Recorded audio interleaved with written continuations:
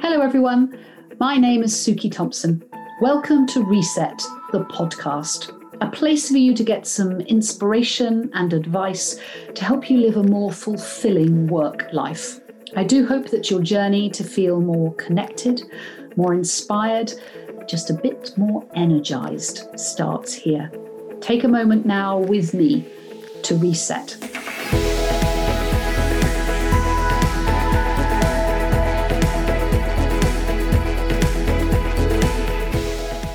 This week, my guest is Visha Kadal, Director of Business Marketing at Pinterest.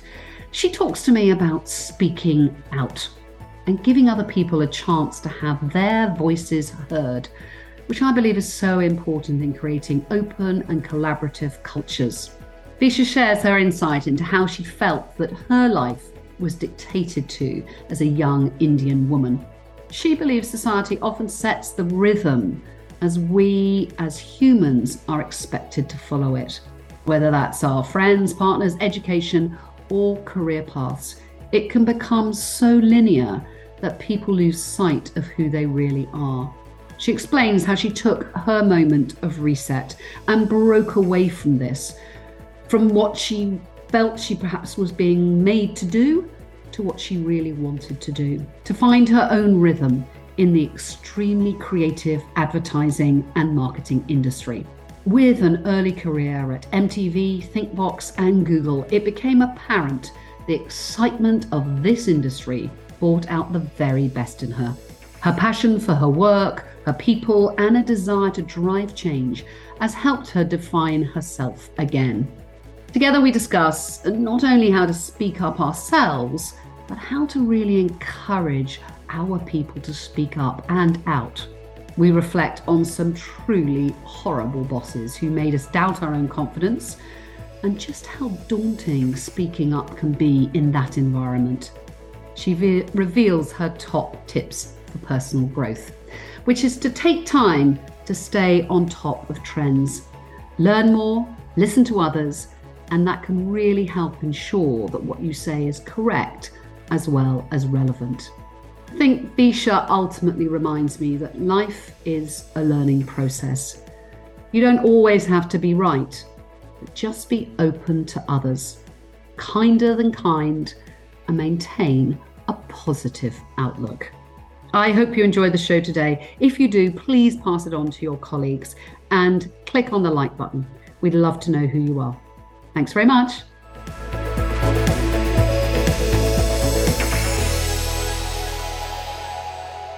Hello, how are you today? It's so lovely to see you.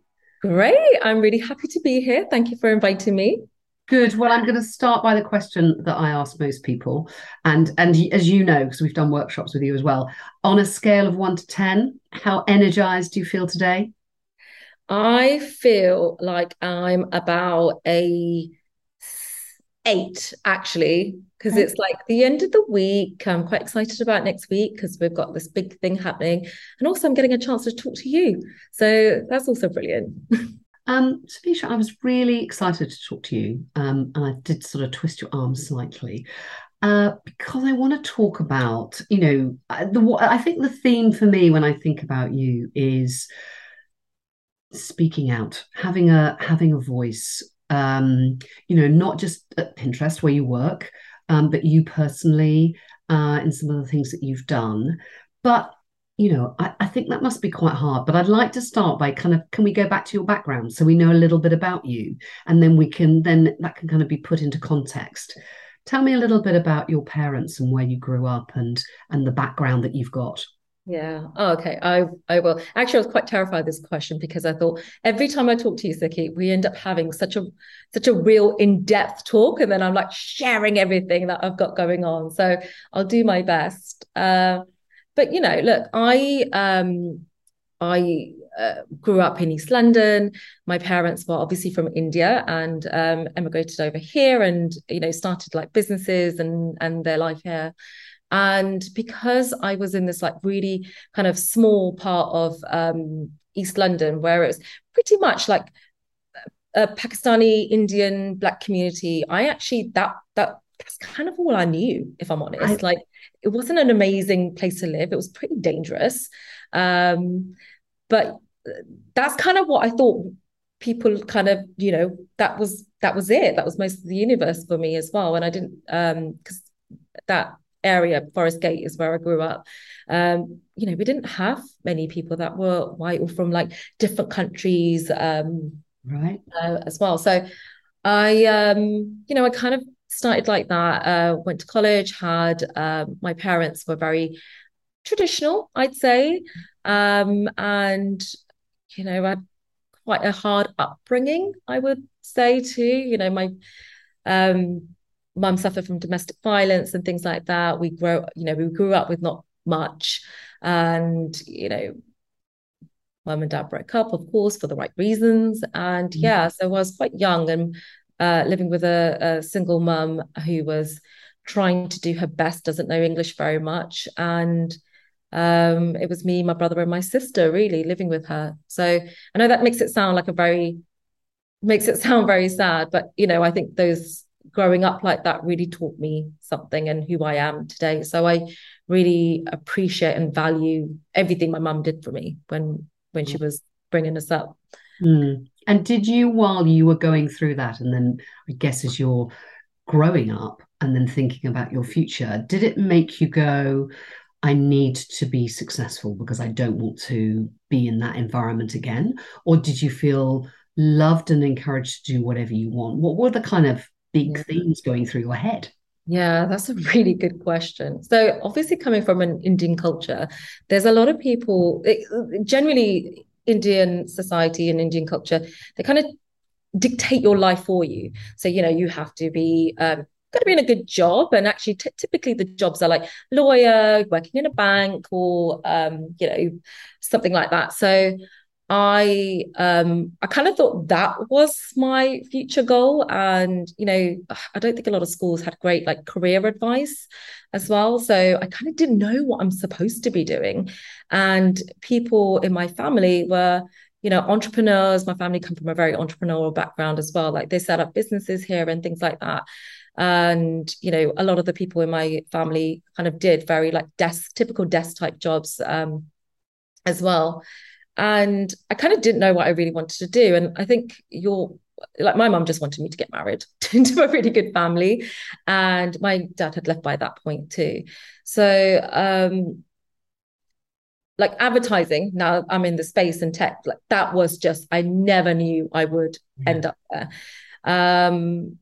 But I think because of the fact that society tells you what to do quite a lot, you kind of follow the rhythm of it, and your life does become this kind of linear process of like, you go to the schools that your friends go to, or you'll go to the university where your friends go to actually, and you sort of follow that rhythm. So I think that's kind of where I ended up. And then I actually got a job I did various different stints in like MTV and Channel 4. And that's when I was getting my first sort of like, oh, wow, hold on. This is interesting. It's quite vibey here. Maybe this could be something that I do. And I was obviously studying media and communication too at university. So that's kind of what was opening my mind in terms of like, I quite like this broadcasting space. It's just really inviting to me. So that's kind of how I started off. So how did that kind of change in, you said there was a great expectation in a way for you to be certainly married, and then, a lawyer or a more traditional role, and you didn't even start in that space really, did you?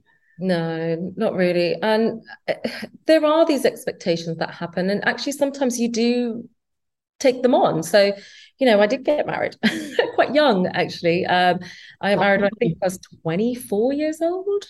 So, yeah. And, you don't have your wits about you at 24 years. Well, apologies to anyone that's 24 years old and listening to this right now. But my older self is telling my younger self that. And you don't really know who you are, who you want to be, how you should show up. So I think it always, it's quite difficult to to do that. And I also got married in quite a traditional kind of Indian culture as well. So there were expectations of like having to like make food at home, or be at home a certain time, or go to family occasions where maybe you didn't want to, but you had to because you're the daughter-in-law. So I mean, I love my marriage for so many things as well, but there are these things that you feel like you have to do. And did you? I think this is so interesting. I remember. I mean, I'm English, and I come from a big family, Yeah. and I do remember, not in the same way as you at all, but I do remember, at certain points in my life, going, "Why do I have to do this?" Yeah. I did just do it, and there were some expectations when we got married of you can do this. And I look back now, and I'm like, well, I would never do that again. I just would not do those things. And it wasn't even because they were unpleasant. It just wasn't what I particularly wanted to do or believed in. Was there a moment that you were either went, do you know what, I'm not going to do this anymore, or you reset yourself to say, okay, I know this is important to you, but can we talk about this? Could I do this in a different way? I don't think I was very good at doing that, if I'm honest. And I think it's also because of the pressures of the pressures of my own sort of like cultural background that always make, like, my mum brought me up a certain way. It was always like, respect your elders, and you've got to do this and you've got to do this. That was always in my head. But I tell you, when I did start to reset myself, which is, as you now you know me really well. So my name used to be Noel, and now it's Cadell.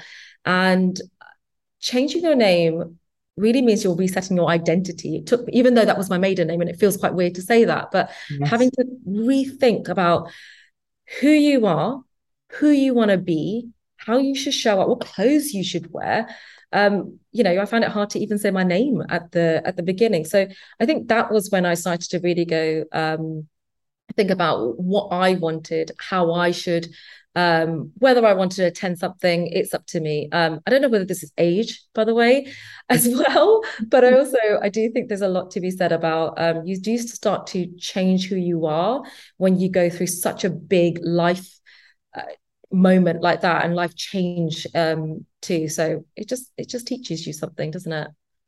Yeah, it does, but it's quite it's a big deal, isn't it? It's a big deal. I've been divorced 15 years. I haven't gone back to my maiden name. Now I've always, and I had a very unusual name because I was Suki Bunker.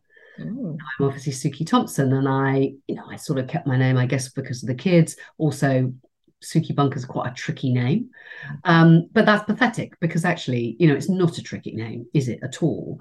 But I wonder, for me, there's a little bit of public. I've actually got to say, and of course, everyone knows I'm divorced. It's not like a secret, but I then have to go through do you know what? I'm going to be single again. I'm going to change my name. I'm going to make a big statement about that. And certainly then, I didn't feel able to do that. Yeah. So I think what you've done is actually a very strong statement. But I wonder, did you feel like you had to actually be quite courageous to do that? Yeah, I think there's the mixture of like, you need to move on. The other thing is that, I don't know, I think for me, and this is getting very personal, but I feel like we're getting personal anyway. But you feel like you failed too as well, and you feel like you failed in your marriage. And again, I'm bringing it back to Indian culture, and it's really, really tough for us to go through this experience. And I felt like I didn't tell anybody about it. I didn't tell family. I kind of kept myself to myself. I sort of kind of ran away from the whole thing. And I think you just generally do that because that's how you know that that's how you survive, right? You either sort of embrace the whole thing, or you just feel so sad about it, and you just take you want to keep yourself to yourself, and that would be it. I'll have to be honest with you, when I and this is why I love my job so much. When I started working at Pinterest, I really found myself again through the people that I work with, the values of the business, building a team. There was a lot of energy I was putting into that part of my life, which actually gave me a lot more enthusiasm and positivity, if I'm honest. Mm. Tell us a little bit about that then, because I think, look, and it's so interesting you say this because I don't feel personally now any shame about my marriage. I had two wonderful kids from it. They've Mm, got a great dad. We were both in the industry, so it was quite tricky. But I genuinely don't. I feel sad that I couldn't make my marriage work, but I don't feel shame. And it's very interesting because I saw a really quite a good friend of mine a week or so ago who was separated. And for 18 months, I've been really worried about him. And I kept saying, on Zoom calls, are you okay? You don't look great. And then he finally said that actually they've been having troubles and they've separated. And he felt a massive amount of shame. mm, He kept saying, I kept saying, I've joined the failure club. I'm mm, like, sorry, you keep saying this. I'm in that club. I don't feel like a failure. Why are you feeling like a failure? mm. And it did make me think, and I've spoken to a few people since, and it's much harder than we think. And of course there's the emotional impact of it, but a whole load of stuff going around in our heads that I'm not sure should be there really. Mm. Yeah, no, I agree. I think there's a lot I think because most of the time people compare each other, right? So, somebody else is doing well in their life and you're like, oh, they've done well. Why can't I make it work? And also, like there's a lot of love and that you have for the person that you were with. So you're sort of going, why couldn't I make it work? This person was amazing. Mm. And it's again back to what I was saying, you haven't found yourself, you haven't found the person you want to be and how you want to show up. So quite Mm. naturally we feel like we don't all have the answers, do we, in our lives? So I don't know, No. maybe I'm just trying to think like potentially it could have been that too. Maybe it's interesting, isn't it? But then I'm therefore I am fascinated, and I've told this story quite a lot. That when I started Oyster Catchers, I'd been divorced for I don't know 18 months, 2 years or so, and Peter Cowie absolutely, as well as being my business partner, Yeah. helped me become the person I am now. Helped me refine myself, give myself confidence, all those things that you'll be maybe beginning to say that maybe some of the things you felt.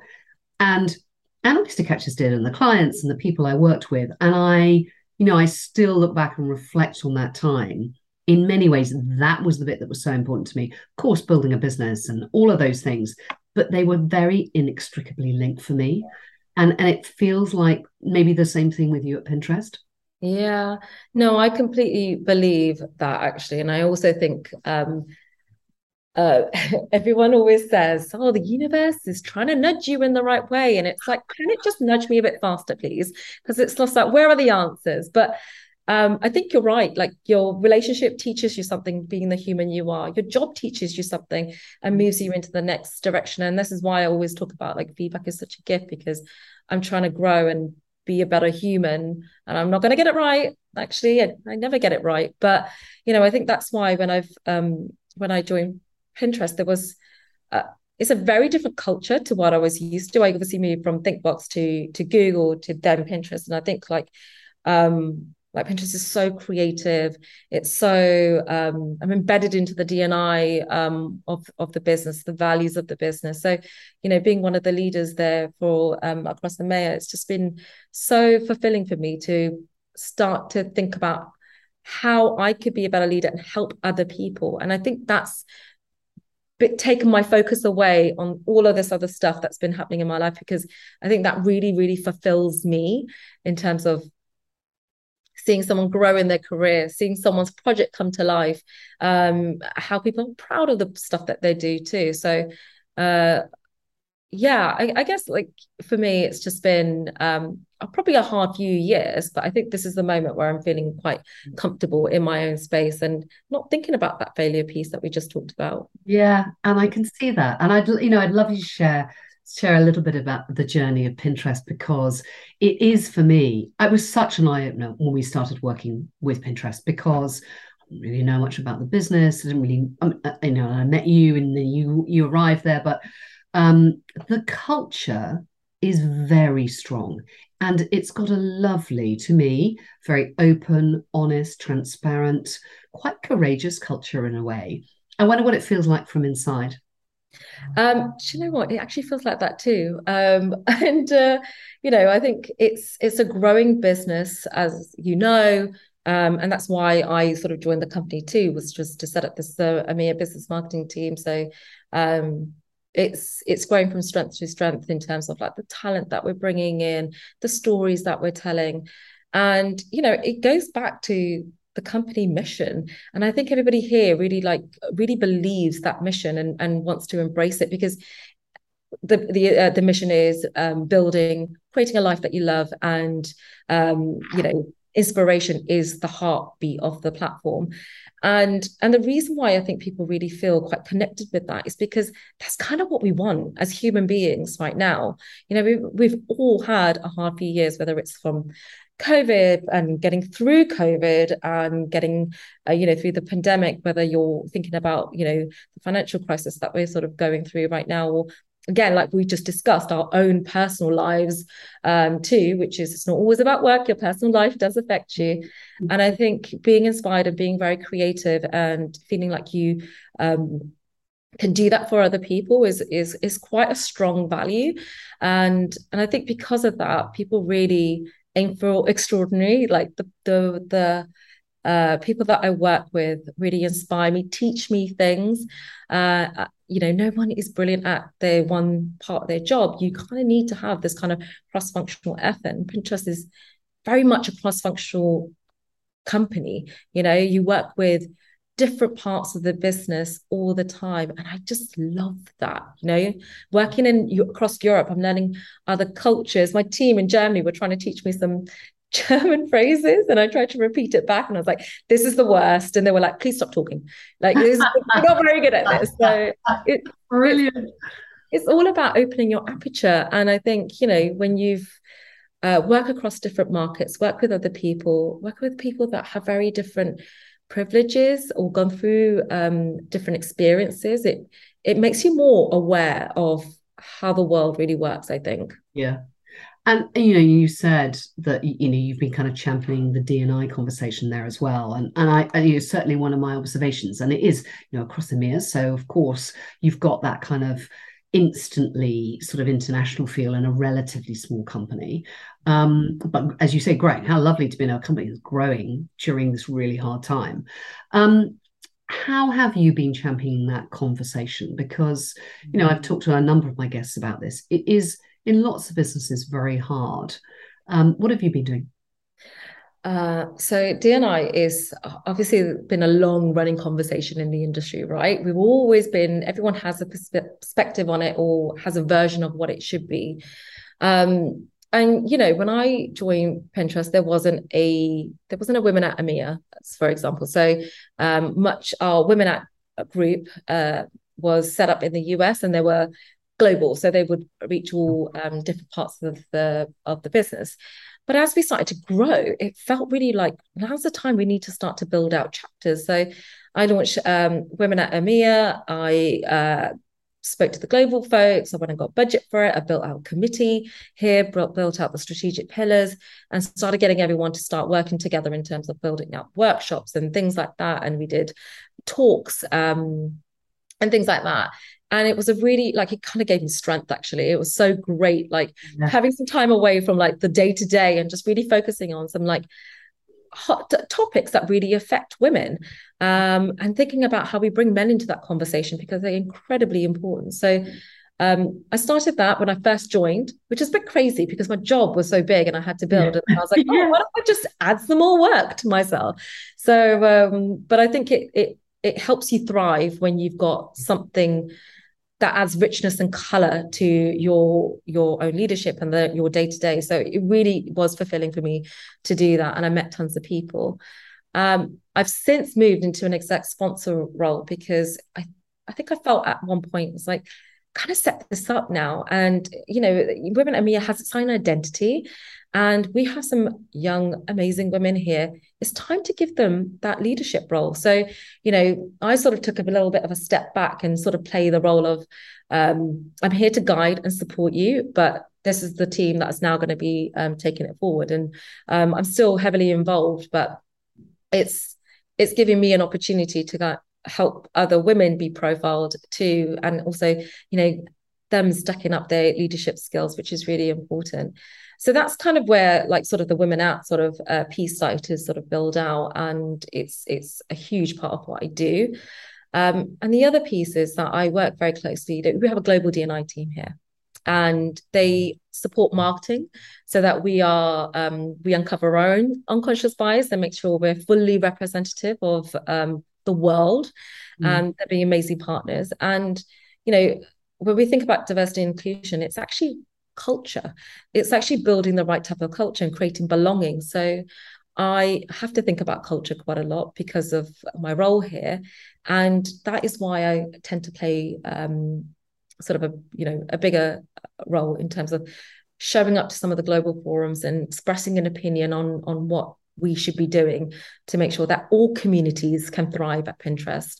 So yeah, it's been great. And again, I'm learning so much from that. I'm learning from the global leaders, and it's not just my perspective that goes through. I'm learning from the people that are sharing back with me all the time. Yeah.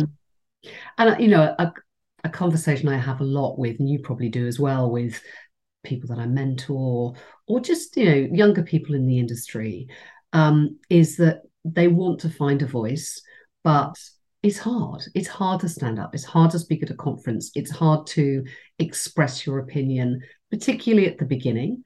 I wonder if you've got some good tips about what do you do to yourself? How do you big yourself up to be able to do it? Yeah, I think that's such a good question. And I don't know whether I ever told you this, but I was such an introvert when I was much younger. So when I worked at ThinkBox, I just couldn't, I just didn't speak up. I actually had a really mean boss, actually, at one point, who used to pick on me. I think I might have told you this before. She used to pick on me in the way I spoke, because it's very East London, etc. And it made me go quiet. So I think for me, it's taken a while for me to get to wanting to speak up, have a voice, have an opinion. And I think what's really helped me over time was being confident in what I was about to say. Knowledge is your power. Make sure you're always spending time reading, understanding something before you put up your hand and speak, because if you have knowledge by your side, anything you put your hand up and say is relevant, because you've backed it up by doing the work and figuring out that is actually an important point of view and I need to express it. And the other thing is about the need to express, because I think I would be doing a disservice to whoever I need to communicate to if I hold back that opinion. They kind of want to hear it, because most leaders or most businesses, the way that they're truly relevant is because the company speaks up and shares and expresses a point of view.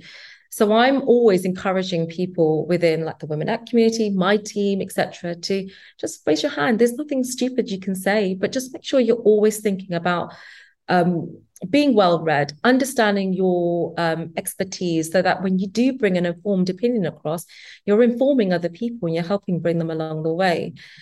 Back to that thing that I said earlier on about losing confidence and in speaking up, Lindsay Clay from ThinkBox actually gave a really good tip, which is it's terrifying to speak up, actually, or expressing a point of view, especially when you're younger. So I don't know where you get this, but there's a sense of adrenaline rushing through your body and you don't know what to do. And she gave this amazing tip of, as you literally just start to squeeze your hands and it moves that adrenaline in other places. And when you start to do that, it makes you feel like, I've got this. And I still do that in meetings, when I'm in big meetings, because it's you just can't help that adrenaline rushing through you. So I always give that tip to some of our. Yeah, I love that tip. It's a great tip. And if you were to meet that person who wasn't very nice to you again now, with your more mature and experienced head on, what would you say to them? How would you deal with them? I think I would just deal with them as I would with anyone else. So to say, hello, how are you? And it's nice to see you again. Because I think you have bad managers across your life, your career. And I've had few, and I've had amazing, powerful women support and drive me, but I've also had some people that really brought me down and knocked my confidence. And I think the learning is you figure out how not to be that. So, having somebody sort of pick on who I am and how I speak, for example. I mean, I work with people that English is not their first language. And I come from a life where my mum, English is not her first language. And I'm always thinking about her living in a country like this. And I'm just thinking, please, can people be nice to my mum when she's out getting her bus or whatever it is? But, we have to start to appreciate the fact that people come from all walks of life. And if somebody doesn't get your joke, it's probably because English is not their first language and they can't understand you.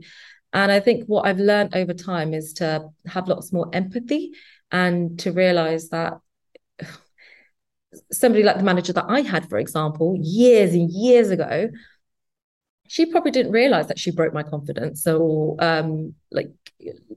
was the reason why I didn't do any presentations, didn't speak up until, God knows, like 10 years on. So, I think your responsibilities as a manager is to make sure that you're helping the introverts, helping the people that can't speak up or are terrified to speak up by just kind of figuring out who they are and how best you can help them and offering them a platform, maybe just, helping them out a bit, giving them some coaching, or what you were saying earlier on about how do you get people to speak up in a bigger forum. It's just, there is always someone really quiet in the room. And maybe you could be the person saying, hey, is there anything you want to say or express anything? Because they probably feel like they're not wanted, they don't belong. And it's up to us to make sure that we help people feel like they belong. Yeah, I completely agree. And I love that point about helping somebody speak out. And, we're not all extroverts, and we certainly didn't start that way, I don't think. Well, I certainly didn't, neither did you by the sounds of things. Again, what I hear a lot is from people who want to speak up, just like you, but they are a little bit bullied or discouraged. And they kind of go, well, I don't know quite how to deal with that, particularly if it is somebody more senior. What kind of advice? There are some people that are just not very nice. Okay, there's probably nothing you can do. But, I like the point that you said, do you know what? She might not have even realized that that's what she was doing or the impact she was having on you. How would you encourage somebody to speak up to their boss, to even say, look, this is what you're making me feel? Oh, that's such a good question. I feel like I've had a few of those conversations quite recently because of the fact that we're remote working. People are challenged with building relationships and working with each other, I think. And we're using different types of software where it doesn't feel very human. And the only way someone can send an instruction along, they might put a smiley face emoji, and it's like, actually, I'm actually quite nice. So communication is huge. I mean, naturally, you would, if you feeling like you're absolutely like bullied or like in a severe way, that is why HR is around, and making sure that you reach out to the right people is critical, because sometimes we don't feel like escalating something. I can do that. And actually that's why at Pinterest we have a people care team who I work with very, very closely, and that's their job, is to make sure that people have a great experience at Pinterest. And the other thing is, again, back to my point around, like, sometimes somebody doesn't know that that's how they're coming across. Is there is no, we are in a business where it's human to human. We're not robots. So I think there's a lot of value in putting time in with that person that you're having a challenge with, and just saying, hey, do you know what? That thing you said to me, it kind of made me feel like this. And I don't know whether you knew that, but I just want to work really well with you. And I don't know how to do that, but did I upset you with something? It's almost like throwing it back with like, hey, you called me out in how I spoke in that meeting. I was like, is there something you want to talk to me about? And the other person would kind of realize, I think that's it. They realize you're helping them uncover their unconscious bias. And, some people are mean, and what you're going to do about it. But the best thing you can do for yourself is take some action on it. and don't let it fester like I did. And actually, if I could go back in time and not let it fester, I think I would have I probably would have got here far sooner. Maybe. Yeah, I think you're so right. And trying to have that, I mean, it is a confrontational conversation, but trying to have it in an almost non-confrontational way, I think is really important. And I think, one of the things that I would never have suggested that using a text to have that sort of conversation would be a good idea, except my son, he whenever he finds it really difficult to talk for years, I mean, he's only 22 now, but I would say to him, do you want to talk about this or should we text this? So we would often text stuff because he'd find it difficult. He sits on the spectrum. And so we would do that. Interestingly, he's had a boss who he's learned so much from, but it has had some moments of conflict. Of course, he's quite a lot older than him. And so actually one of the things that they have done, which I think is quite good actually for a young man and a much older man, is he'll say, I really want to talk to you.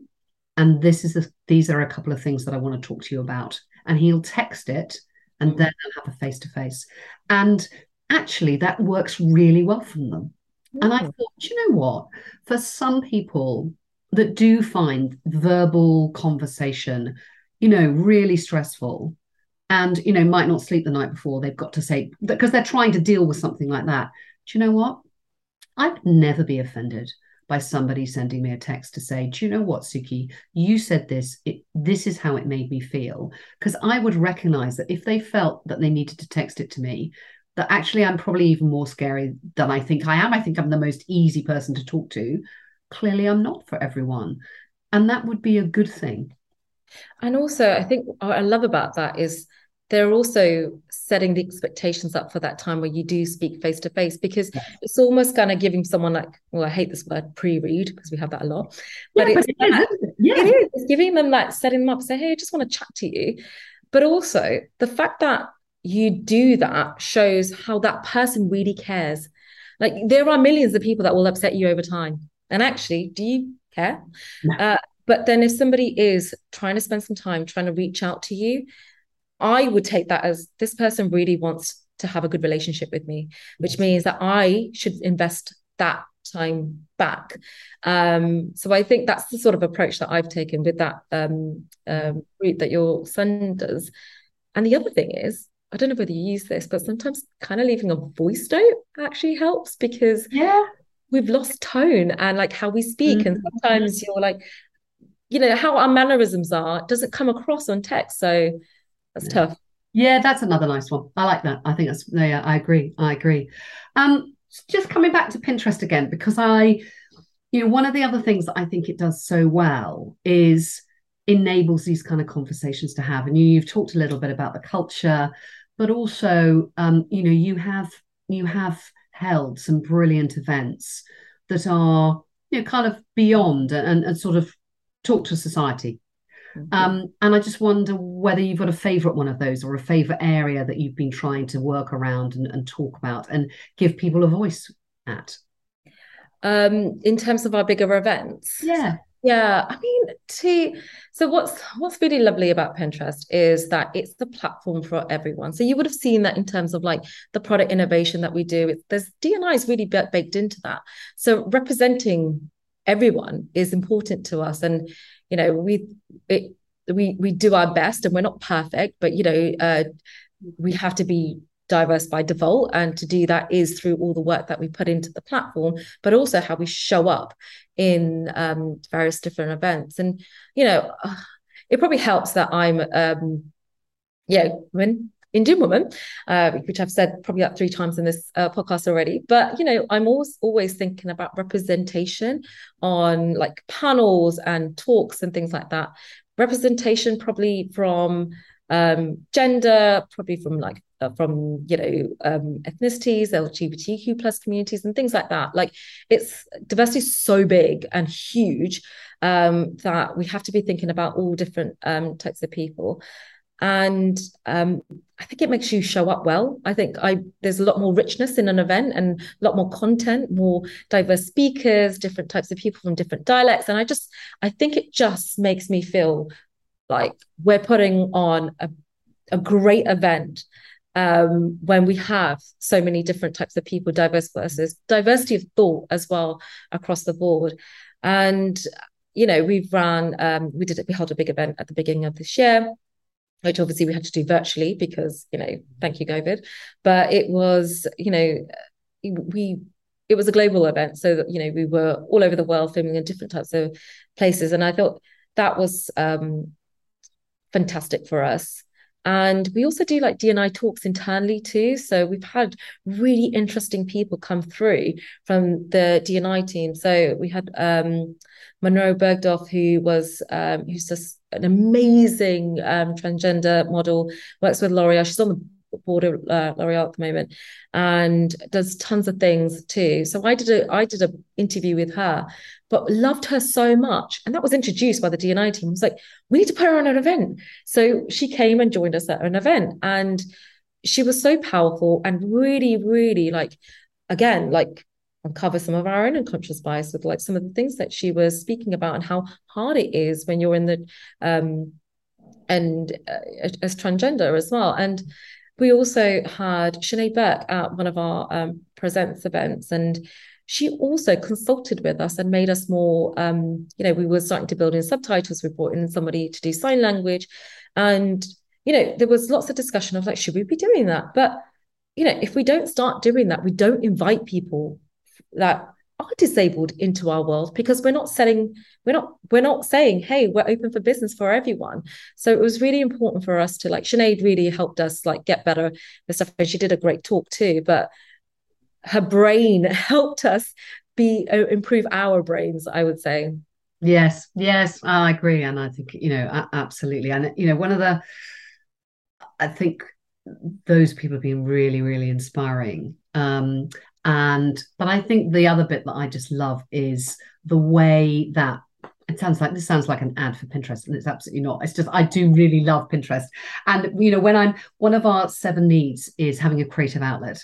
And sometimes, and this is a suggestion I was giving workshops when people have got literally no time, to be creative. I really, really want to be.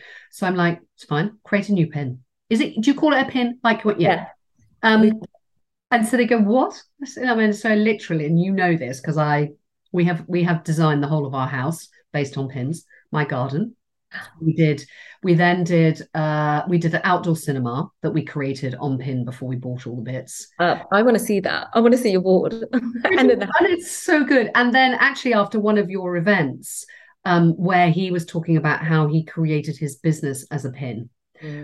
I have a Let's Reset pin. So, if people are joining us or they're working with us, they can go on and see the essence of Let's Reset. So there's quite a lot of turquoise, but there's, obviously the health and well-being and purpose and things that we've just created visuals on the pin.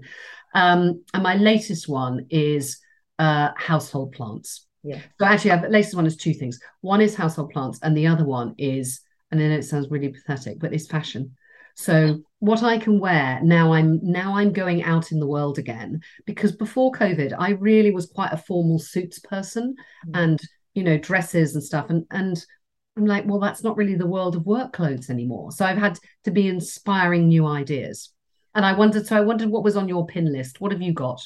Oh, I love the fact that you said fashion, because I think fashion is it sounds really fluffy, but when you've got the style that you want, it gives you so much more confidence, but also it makes you feel like, again, like earlier on, we talked about this, but who is the woman you want to be? And actually, fashion is a creative way of expressing that. Yeah. And also for people to kind of understand who you are and how they should work with you too. So I was just like you, I forgot how to dress at one point. So I actually have a board for fashion, because I was just like, oh God, help me, Pinterest. So I actually went through that too. So isn't it funny? So look, I'm going to show you this, because this is obviously see this look. So that is quite grungy, but look, like that. Please look at these. Literally. I mean, honestly, for this is obviously a podcast. You can't actually see what I've done, but I've basically shown Visha a pin, which is one of loads on my pin of actually what I'm basically wearing today. I love that. absolutely in the old days when I used to use magazines and and you have Vogue as a sort of out there Yeah. inspiration, but this is like a real live Mhm. inspiration, but it also gives me that sense of creativity that I I think, am doing something that pushes me a little bit differently. yeah, do you know, I think that's it, right? It's like it takes you out of your typical mindset of like, oh, I need to just go and buy in the shop and what am I going to look at? And oh, I'm just going to scroll. And I've been doing this because I'm trying to plan some outfits for next week. But it really helps to kind of see what you have a vision of what it is because suddenly you realize, hold on, I didn't realize that those jeans would look nice on me, but I think I kind of like them. And I'm going to put that on my board. And what's really quite interesting is that you become an inspiration for somebody else because of the fact that there's lots of saved content on Pinterest. So somebody else will be saving from your board. So you're inspiring other people too. So I think there's some really Oh, lovely connection in terms of how people sort of respond to collecting ideas and saving content. There's somebody in my team that actually spoke about the fact that he's a photographer. He took a picture and he was like, he had it up and he said there was so many clicks and so many saves on it. He was just like, he had to take it down for a bit because it was just like overwhelming because it was like everybody really wanted a piece of it. And then there's some people that really like to like manifest their lives. And I was just recently in LA and saw a friend of mine who I used to work with, and she said, I took a picture of this beautiful lane in Notting Hill and I put it up and I thought this is like I just saved it in my board and she's like guess what, I ended up living there when I came back. So she wow. actually ended up living on the street that she once saved on her board. So I thought that was just like personally really fascinating. So I might start saving like Wow. money or a house. Maybe that Yeah. would Well, do you know, that's so cool. I've never thought about this before. I have, and I've spoken about this quite a lot. I do my vision board, but it's on the inside of my wardrobe at home. yeah. And so on the right hand side, it's always divided into four. I've had it for years, and almost everyone that works for me is so bored of having to do these boards. And we always do them in January and then we update them. I've never thought about making it into a pin. You should. I've started Yeah. doing like, have you done an idea pin? No. So fun. You should do that. I got quite addicted to it over when I started doing it over the weekend. I did a makeup look and then I started doing another one around how to style a white shirt. And it's really easy and it stays on your board and it's like continuous. So I think I think you could do a couple, especially Yeah. on how to reset. So, and actually what's really lovely about that is I don't have to create multiple types, like multiple idea pins and keep churning out content. Like Mm. you kind of create it and it lives there and it's shareable with other people. And because we have like people don't tend to like comment on Pinterest. Like it's if No. they do, it's lovely stuff. And there's it doesn't invite like you're not sort of doing it for other people, if that makes sense. You're kind of doing it for yourself a lot. So I think there's something quite nice about not having, I post on Instagram, for example, and I'm addicted to posting on Instagram. I love doing that. And I'm always conscious of where I'm posting in different types of platforms. But for some reason, I think it's because of the way that the nature of Pinterest is, it feels very personal that I feel like I'm creating for myself and for the small community that follow me. Um, Whereas I'm not sort of showcasing myself to the world and inviting some unwanted comments. So, I think I did this idea pin and I was like, didn't put any makeup on at the beginning. And I never do that. And I thought, who cares? Because it's Pinterest. People feel okay with that, right? They're like, Yeah. and I didn't get any bad comments or anything like that. So it made me feel quite good. Yeah, I can see that. Absolutely. Absolutely.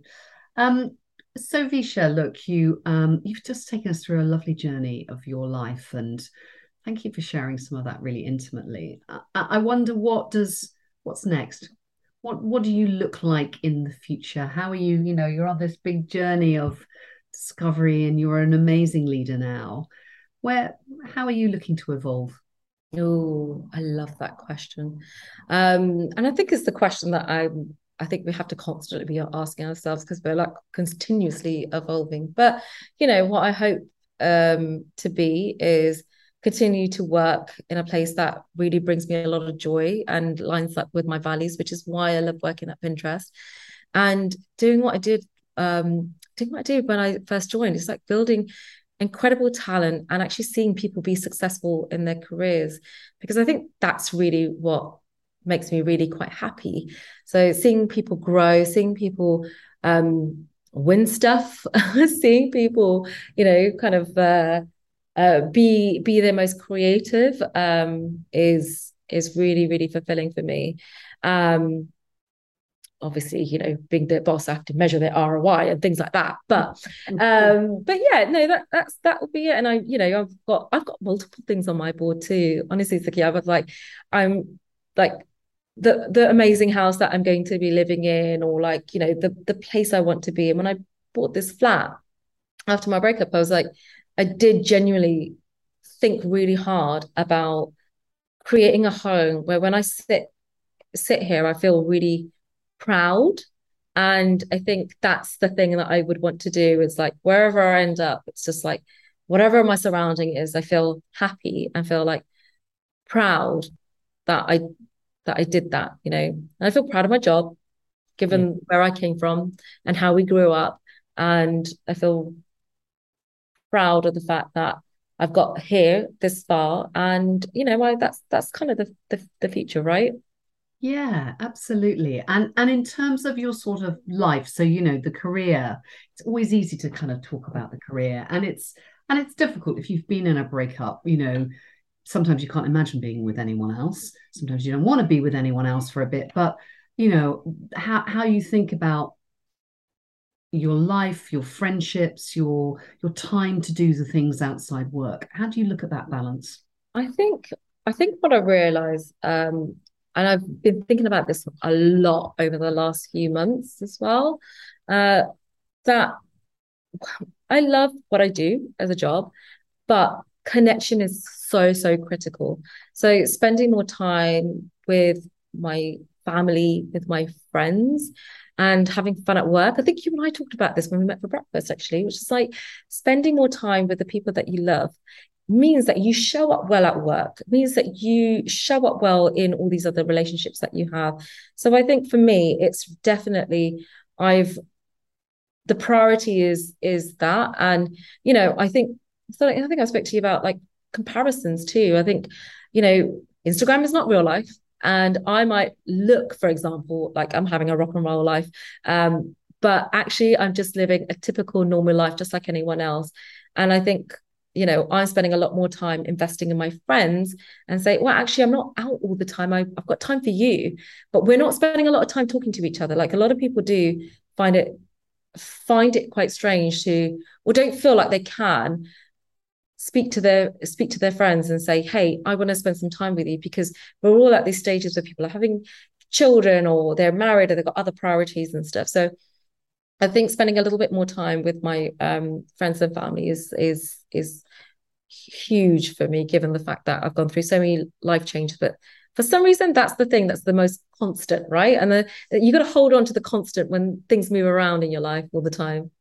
I think that's really great advice. Great advice.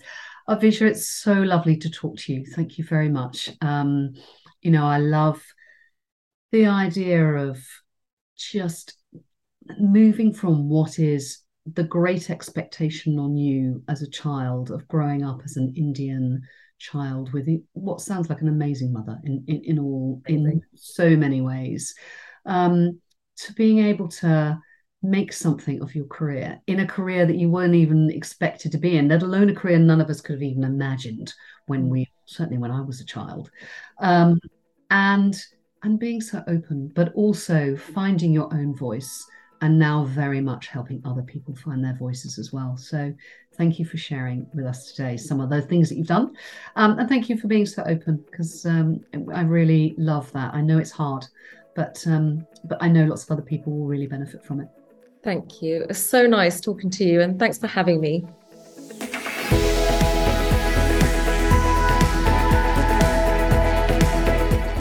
Thanks for listening. If you've enjoyed Reset the podcast, I'd love it if you would forward it to your work colleagues, friends, and family. Reset the podcast is a Let's Reset and Advertising Week global production. Executive producer is Richard Larson, with me, Suki Thompson. Thanks to our sponsor, Lyre's Non-Alcoholic Spirits, and voiceover artist Talitha Penny. Music provided by Audio Network.